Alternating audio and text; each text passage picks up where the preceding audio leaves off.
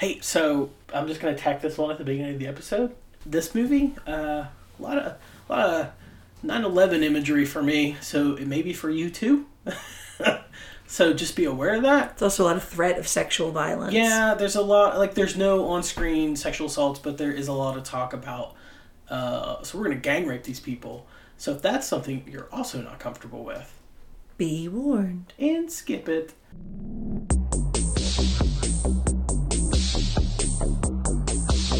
Welcome to the Let's Scare My Girlfriend to Death podcast. I'm your co-host, Josh. And I'm your co-host, the girlfriend, Cindy.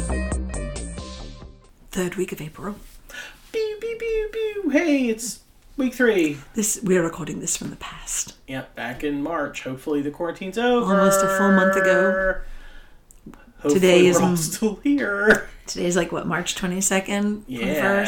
21st? We're doing this, actually, we're recording this back-to-back with week 2's episode of to try and stay ahead. Mayhem.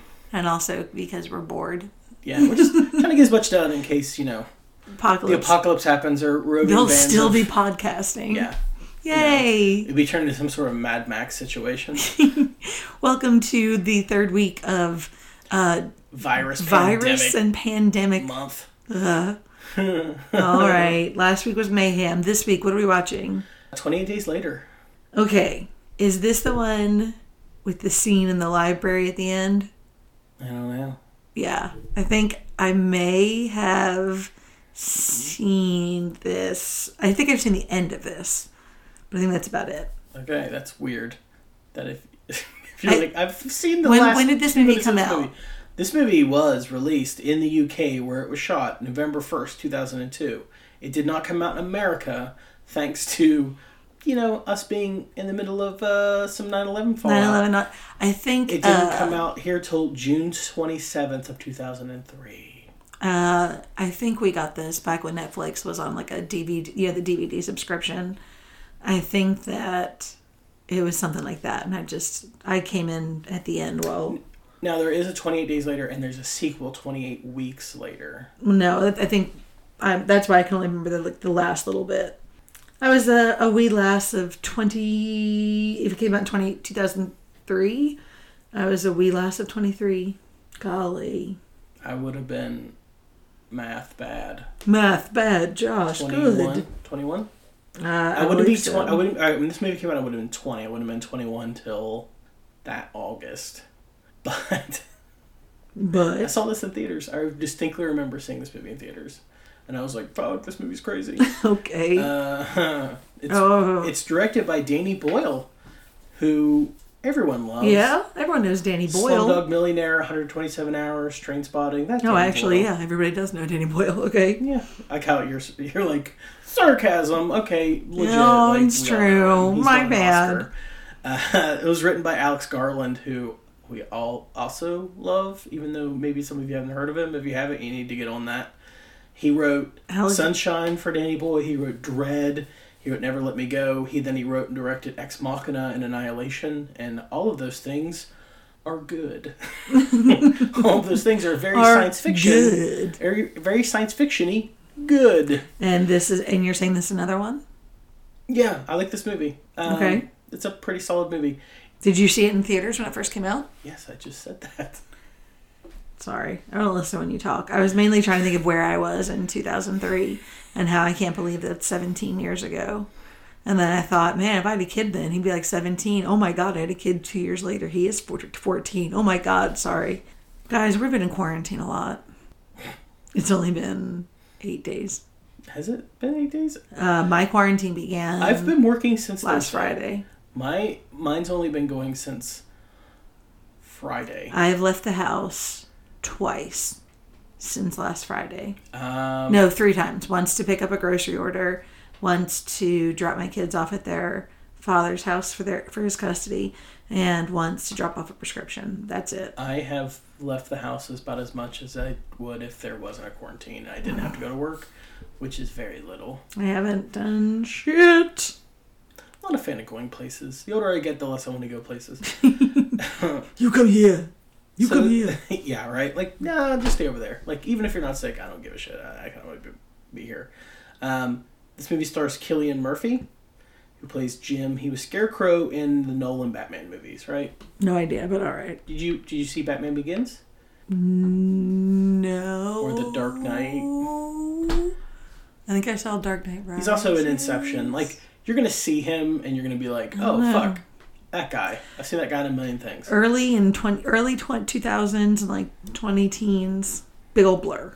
You know, I'm telling you. Thank you. You will see him and you'll be like, hey, oh, okay. I recognize that guy from something. You will recognize him from something. Okay. Naomi Harris plays Selena. She was in Moonlight and she's Moneypenny in the new Bond films. Just appeared in Skyfall. I know you don't like the Bond films. It's not like I don't like them. I've never seen one. On purpose. Hence leading to me saying you don't like them. What? I'm not saying that. I'm just saying I've made a conscious choice never to see them. So you don't like them? I don't want to lose fans. Let's move on. I don't think people care that much. Christopher Eccleston's in this movie. Ooh, I know him. Henry West, he's the ninth Chris Doctor. Eccleston was my first Doctor. Yeah, he's also in Shallow Grave, which was directed by Danny Boyle. I know him from the Elizabeth, the Cate Blanchett movie. He's in that. He's very good in that. The youngins will know him as he was Malekith, the dark elf from Thor: The Dark World. From Thor: The Dark World. Anybody else we need to look for? Brendan Gleeson. Brendan Gleeson. Who's that? Jackie Gleason's son. No. You also know Brendan Gleeson. He's another actor that you're like, fuck, he's in everything. So he's in Bruges, Cold Mountain. Did you ever see Braveheart? I have seen Cold Mountain and I have seen Braveheart, yes. You know his best friend with the big red beard? Oh, yeah, I have seen him in everything. Yeah, he's literally in everything. He's pops up and you're like, oh shit, there's Brendan Gleeson again. I never knew what his name was. I want to throw a special shout out to Anthony Dodd Mantle, who's the cinematographer on this. Why? He shot the movie The Celebration in 1998. It's a Danish-Swedish co-production, and it began the Dogma 95 movement, like rule group thing. Mm-hmm. And it was essentially shoot on low-end, like digital cameras, make everything look real. Like we don't cheat, we don't use special effects. Like we tell real stories about real people. And then he, along with Danny Boyle, took that look of like, this looks like it's real, and made it into a horror movie. So the look of this movie is real. Oh, got it. This movie looks like it was shot with your camcorder in 2003 as shit was actually going down. It has a very documentary look. That's like a Clover, 27 Clover, or whatever. What is it called? Cloverfield? Okay, Cloverfield's got that, like, someone is operating the camera thing. Mm-hmm. This isn't that. Oh, okay. This isn't like a character who's it's operating more just the camera. The style of the camera, look, not the... Okay. It looks like you are just standing, like, 5 feet away from everyone watching this go down. Gotcha. So, I will say, before you get into this movie, just a heads up, Garland and Boyle did a lot of research into social unrest and how societies break down. Mm-hmm. Specifically looked at Rwanda and Sierra Leone to see how, hey, when the government stops working, what happens? Yeah, what happens? I'd like to know that. You're going to find out. I'm about to find out in a few days. It's not great. Spoiler alert, it's not great. No, that's exciting for me. So you said in 2003 you were how old? 2003, I was 23. Do you remember what happened in 2003, Cindy? I got married and moved to North Carolina the year before that. I graduated from college. What else? I don't know. The Iraq War began in March 20th 17 of 2003. Years ago. Still there. The Station nightclub fire, Great White was playing, and that nightclub burned down and killed all Oh, people. gosh, yeah. That was in 2003. The human genome was finally sequenced in 2003. And Saddam Hussein was captured that December. In a bunker. I remember that. Yep.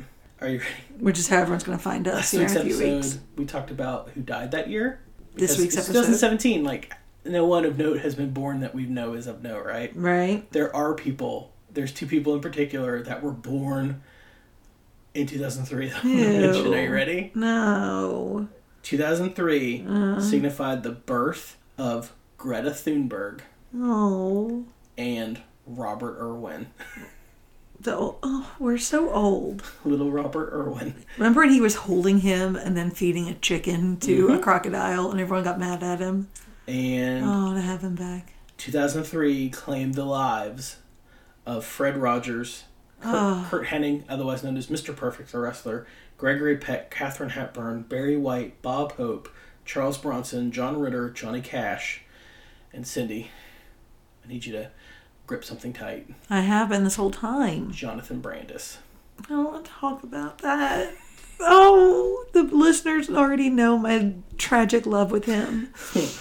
New words. I would not find out about that until 2005. New words that were put into the American lexicon that year were binge watch, which is appropriate, don't you think? That's all we've been doing. Manscaping. Nice. Net neutrality. Yeah. Unfriend. Yeah. And muffin top. My muffin top is all that high green, low fat. Sorry, that's from 30 Rock. Okay, this is the part of the show where Josh shows me an OG poster and I try to discern meaning about the plot. The tagline for this movie? I'm going to go ahead and say it's about an epidemic. The tagline for this movie: your days are numbered. All right, 28 days later, we're in London. Reinvents the zombie horror film and it's scary as hell. No, this isn't the same movie I've seen. Good. The movie I saw...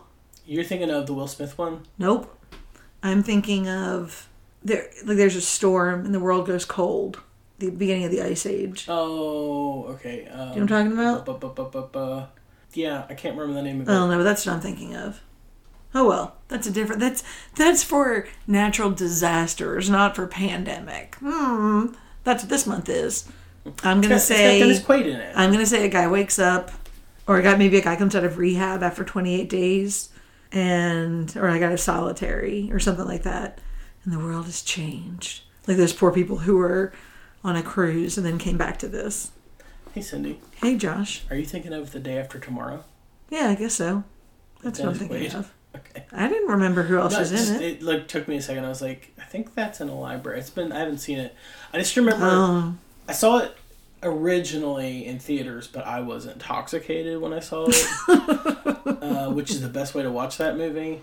And I doubt we'll ever do it, so I'll just tell the story now. Yeah. Since you brought up The Day After Tomorrow, when they bring up the map and they run the line across the screen, and they're like, everything above this point will be like encased in ice or whatever the dumb shit they say.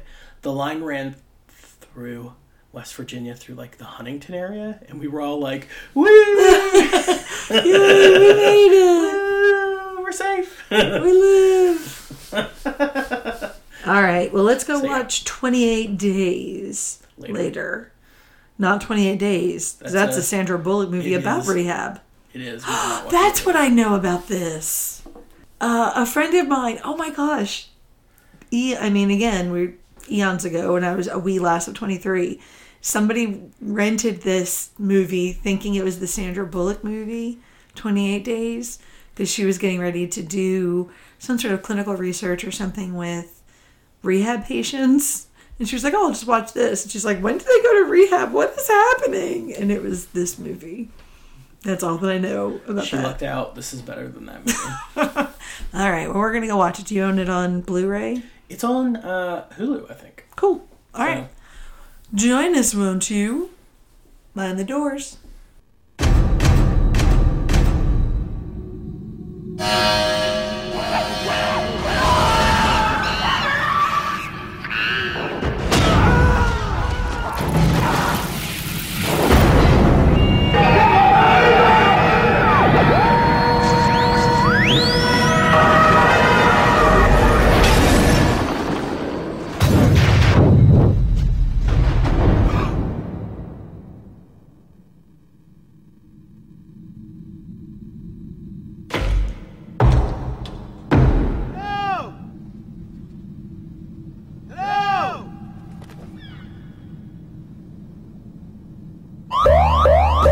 So who are you? I wake up today in hospital. I wake up and I'm hallucinating. I've got some bad news. They're infected. Infected!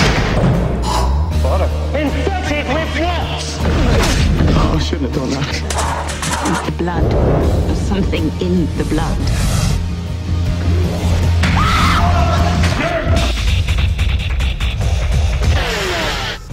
Lesson 1.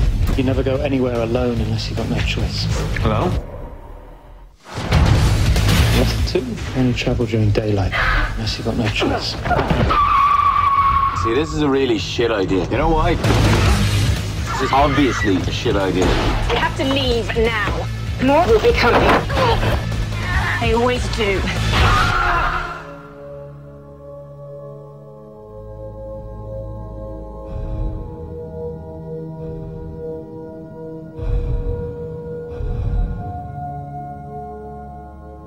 They're dead. And you're gonna be next.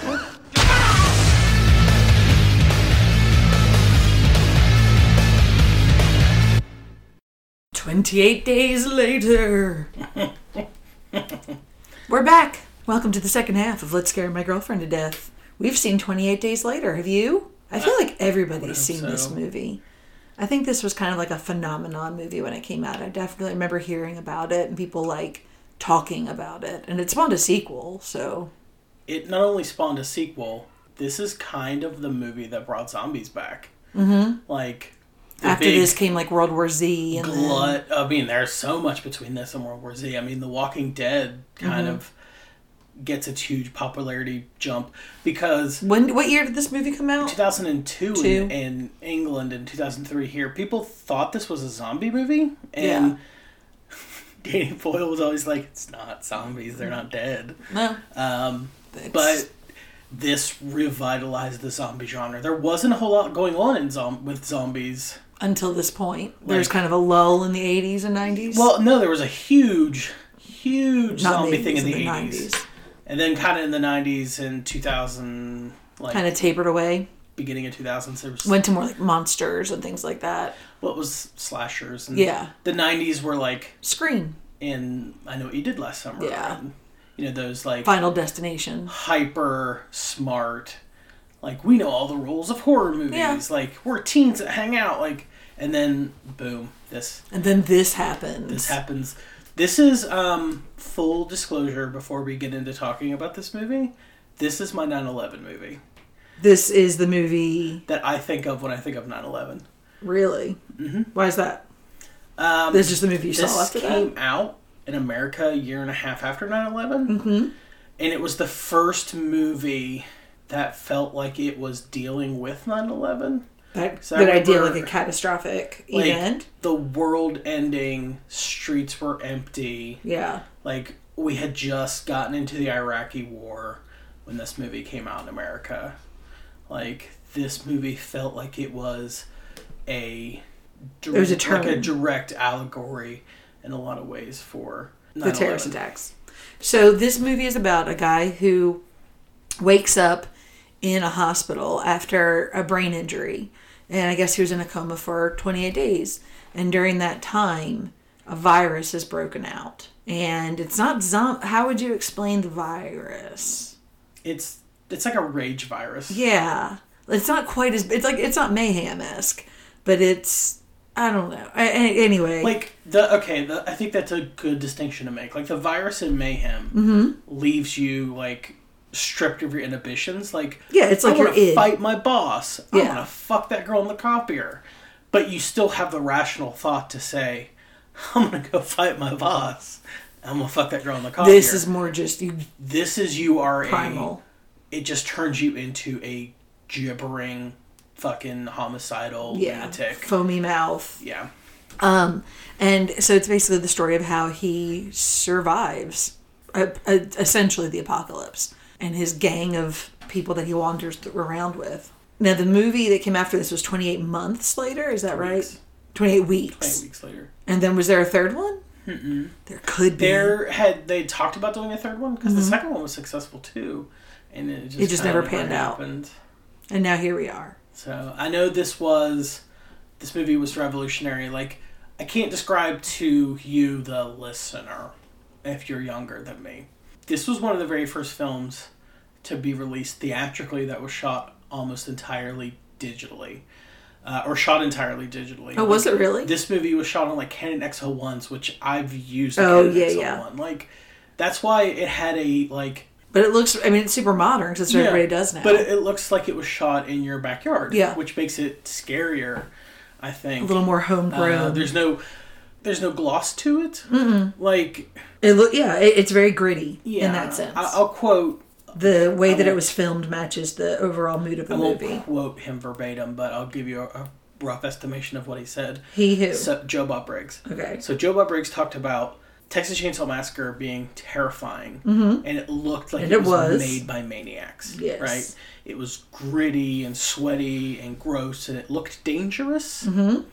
And people were like, nah.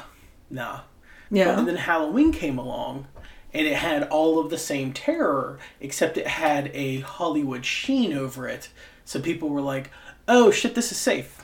Oh, okay. And I think with this movie, there is no Hollywood sheen to trick your brain into going, it's not real. A movie, it's whatever. Like, this looks like it's a documentary. Yes. And I think that's why it's so fucking effective. I love this movie. What's my takeaway from this? You love this movie. This has a special place in your heart. It was a good movie. It was interesting watching it during the COVID-19 pandemic. But, I mean, I guess it kind of set the plot, like you said, set the stage for how movies are done now. But it just kind of seemed like another movie to me. I'm sorry. Are there any, special thematic elements that we're supposed to, just stick out and I'm supposed to remember? Well, I mean, I think that it's worth noting that I'm not the only person that loves this movie. Oh, no, it's... Stephen King loves this movie. This is one of Stephen King's favorite movies. That's good. Scream King himself. So I think when you talk about this movie, you can't not talk about the era that it came out in. I think of all of the movies we'll watch this month, this one's the hardest one to divorce from the time it came out in. I can remember exactly where I was on 9/11. I think everybody our age can. Right? I can't remember the day before. I can't remember the day after. Do you remember what you're doing September 12th? Yeah, good point. Or September 13th or September 10th. But I remember that day in clarity, everything I did that day. Yeah. And I can remember this movie. And I remember watching this movie in theaters. This movie came out in 2003. Okay. But I remember it had a lot of I don't know, I don't say triggers, but a lot of things that flashed me back to memories I had of 9/11. Okay. Of seeing the big city, the wreckage, and empty streets, and the idea of it is a disease that makes you just wantonly hate and want to rip people to pieces, and that was something we had just lived through a year and a half earlier. Yeah, so it was kind of cathartic in that way. It was so we just are trying to survive against an enemy that you can't even reason with. And I'm not saying that, Muslims are all people that can't reason with, but there is a subset of every religion. Yes. We're talking about the terrorists specifically. There's a subset of the Buddhist religion of monks that go around with sticks and just murder people, beat the shit out of people with sticks. Anyone can twist a religion to be as awful as they want it to be, and you can't reason with those people. Right. And you can't reason with these zombies. And they're fucking fast. They are. That's the movement. I don't like that. I don't like that. And he had all of the people that portrayed. He is the director? Yeah, all the people that portrayed the rage patient people, the zombies, if you will. Yeah, were athletes and dancers. He just could make them move fast. They moved better than the actors in spaces. Yeah, because their body is their instrument, sort of a thing. Yeah, and also, what do you think the happiest scene of this movie is? I don't know. Do you think they find that place and they're camping and then they're having the moment where they're oh, we're like a family. They have that family realization. Yeah, but I guess that is the happy. It's kind of tainted because of what happens at the end. But that scene, was shot on 9/11 proper, because this movie was being shot during. Oh 9/11. Wow! So they talked about having to be that happy and upbeat. It's the only time in the movie we're going to be happy and upbeat. Yeah, and the world around off camera, they were aware that 9/11 had just happened. Wow, that's some good acting. So, and they had to just. We only have this location for the day. Let we smile and nod, guys. So this is a movie that weirdly has a lot to do with 9/11, but wasn't written as a result of, like, it was already in production. It was already being shot when 9/11 happened. Gotcha. It actually got pushed, the release date got pushed back. Because of it? Because people were like, oh, we can't release that. Maybe not right now. Like, do you remember the Arnold movie Collateral Damage? Yeah. That where he goes to South America and fights those terrorists for blowing up that building and killing people. That shit was supposed to come out like a couple weeks after 9/11 happened. Wow. And they were like, push it back. Like, let's push that back. So, does this movie follow the Arkoff formula, you think? You want to explain to the people what the Arkoff formula is, Josh? I will, but I don't think it does. So the Arkoff formula or Arkoff method is based on... Every time we say method, I think of the rhythm method. I'm like, Samuel Arkoff, who was a exploitation producer who worked with like Roger Corman a lot. He's what you think of when you think of a small, balding, cigar-chewing producer slamming his fist on the table going, God, you son of a bitch. Like, money, bottom line. That was Sam Arkoff. And so his method was it was an acronym based on his name. That a really successful movie will have all these elements. They'll have A, action. Yes. Yeah, tons of action. Very actiony. Okay, it's not even just action. There's action. These movies are kinetic. It's moves constantly. Yeah. You feel... Like, at no point do you get, like, bored with it. No. Revolutionary? Yes. It really did change the way movies... It looks like any other movie now. But if you were to compare this movie to...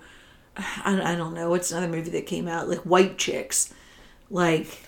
But do you know what I mean? Like, it's set up different. It's shot different. The last movie I thought would ever be name checked. White Chicks? And this movie was based on, like, the Dogma 95 method of, like, you know, shoot like a documentary, like, all naturalistic. Yeah. All no, like, we're not bringing in a bunch of lights. We're just running and gunning. Killing. Yes, a lot of killing right off the bat. Oratory. Are there any memorable lines? I think all of the best lines go to Eccleston. Maybe. I mean, there's none that, like, really pop as, like, oh my god, that's I'm super picturing him quotable, wandering the mansion and whatnot, but I don't remember what he says. I mean, it's, like, very naturalistic dialogue. Yeah, well, because it's Eccleston. He's... just in general, like, this movie's written... Yeah, it is. Like, it, you know, it's not written to be Apocalypse Now, where it's just people dropping soliloquies and... The two F's stand for fantasy and fornication. Fantasy, yes. Yeah. Fornication. He's naked in the beginning. I mean, there's wiener in this. There is fornication in the gross way. Oh, like where they're gonna rape them. Another tried and true trope of, like, zombie post-apocalyptic movies is they're gonna repopulate the earth. No monster is as shitty as other humans are. That's true. Like, we're gonna need you to repopulate the earth. Here, wear this dead lady's outfit. Like, you're talking about a movie where 2/3 of it, the villains are these rage machine people that are possessed by this virus. And the last third, it's a cold, calculated... It's the military. Yeah. It's very Heart of Darkness. The military, who is supposed to protect us, is like, hey, so they're getting a little stir-crazy, and I promised them I would let them, like, run a train on this, like, teenage girl and your lady friend. And if you want to be in on that... You're cool with it. We're okay. He even is like, if you want in on that, like, we're cool. But if not, we're gonna have to kill you. Because we are gonna do this. This is going to happen. And then the end of the movie, he actually sides with the rage people. Killing Murphy does and sets them loose in the mansion. This movie's a little class warfare, eh? A little bit. It's every British movie. It's very class warfare based. So, but I mean, the idea of, like, siding with the monster against the larger monster, which is the establishment and the military. They become allies at the end. The one that they have chained up that they're gonna watch die. Like, unintentional allies. They're not like... Oh, well, yeah, but I just mean, buddies, like, they're kind of... They have the same goal. The enemy of your enemy, that sort of thing. Exactly. It's so weird, though. Like, that is a very true trope that you see all the way through these movies. Like, the enemy of my enemy is my friend thing? Just these, like, zombie movies. I don't really like calling this movie a zombie movie, but we'll for this episode. Like, that's a Romero thing. Like, all of this grows out of George Romero. Right. Like, without the idea him, of like the corpses and the Walking Dead, almost like Thriller. Yeah, and the idea that the majority of the planet could die and then rise from their graves, and they still would not be as shitty and horrible as the remaining people are. Exactly. That's a George Romero. Like, Night of the Living Dead, spoiler alert, like, they're trapped in a house with a black guy, and then outside there are zombies, and inside there are people just like, I'll be trapped in here with this fucking black guy. Like, people are inherently worse than the monster in these movies. That they're worried about. Anything noteworthy or mentionable in this? Did this movie win anything for being, other than like MTV Movie Awards? It doesn't obviously win any Oscars or anything. But it's a decent movie. No, it's a solid movie. I do really enjoy it. It takes twists that I didn't expect it to take. You don't think it's going to become like a crazy survival horror? Like, yes. You don't think that the military is going to be the bad guys. Right. You really grow it. I personally really grew attached to Brendan Gleeson. Mm-hmm. And then when he goes, I'm just like, son of a bitch. Like, yeah. That hospital in the beginning is actually a hospital that is only open through the week. And they hire it out on the weekends to shoot TV shows. Gosh, to live in London. It's like a training hospital. Yeah. We talked about how desolate the roads and stuff are. The police would close the roads at like 4 a.m. and they keep them closed for an hour for all the London scenes. And then you get 1 hour. The motorway, their interstate, they shot on a Sunday between 7 and 9 a.m. All of the traveling shots on the interstate. So you don't get you're not disrupting traffic too much. Yeah, police held traffic. There's still some country guy really pissed off at this movie. And they used 10 cameras to shoot that sequence. You just line the cameras up and shoot. Mm-hmm. That's interesting. Yeah. Living in the turn of living in the digital age. So, Cillian Murphy, who is the star of this movie, and this was his big breakout. Yeah. He was not supposed to be the star of this movie. Who was originally cast? Up until this point, basically every movie that the director had done starred Ian McGregor, and they had a big falling out. Oh. Yeah. And so Ian McGregor was supposed to play Well, he was supposed to be the lead of The Beach, and then they had a big fight over that, and then he was supposed to be the lead of this. And The Beach, the Leonardo DiCaprio movie? Yeah. Okay.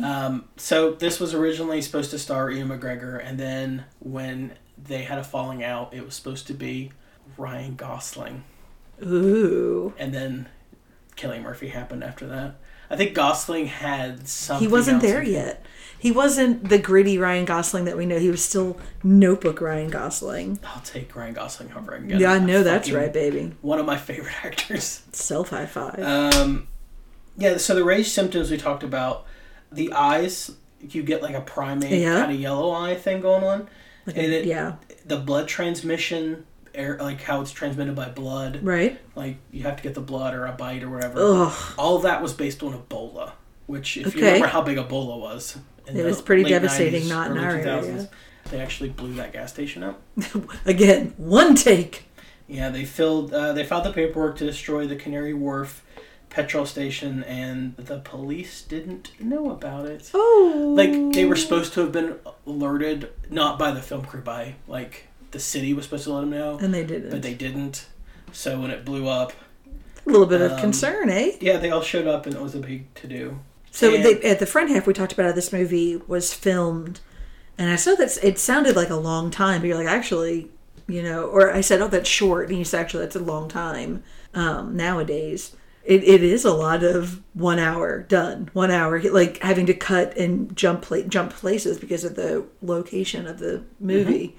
That's the only reason it took so long. A couple things from the script that I think you'll be interested in. What's that? So Selena, the female lead. Yes. So her backstory was she killed her parents to save her brother, and then after she saved her brother, realized that he was infected and had to kill him too. Yes. Which is why she was so fuck him, kill them all. Yeah. Jim died. Mm-hmm. Like Cillian Murphy died in the original script. Oh. And I think they even shot. No, I know for a fact they even shot that ending. And it didn't test well. And people were like, "Bro, you got to give us something." This movie's bleak as fuck. Please. And then they thought it worked better leaving it in, so they ended up leaving him alive. So they ended up going back and doing that and putting that ending in. And Frank Scotch that he picks up at the grocery store that he's like talking about. Remember, he's grabbing all those bottles. Oh yeah, okay. That was Lagavulin. Oh, Ron Swanson's favorite scotch. Just for anyone out there that likes Parks and Rec, that's Ron Swanson's favorite. That's his scotch. Favorite. Aww. So, what's next week's episode as we continue Isolation Month? Well, it would be the end of the month, right? Ooh, I believe so. So we're gonna end. We started with a virus spread by monkeys, and we're gonna continue with that theme. Somewhere out there, someone this isn't Isolation screaming. Month. This is still Pandemic Month. Oh my God! I know what they're gonna say. So, 12 monkeys. 12 monkeys. 12 monkeys. 12 monkeys. So that was shot in Philadelphia. It was. Okay. Well, until next week then, dear. I'm Josh. And I'm Cindy. And I'm still his girlfriend. And I love this movie.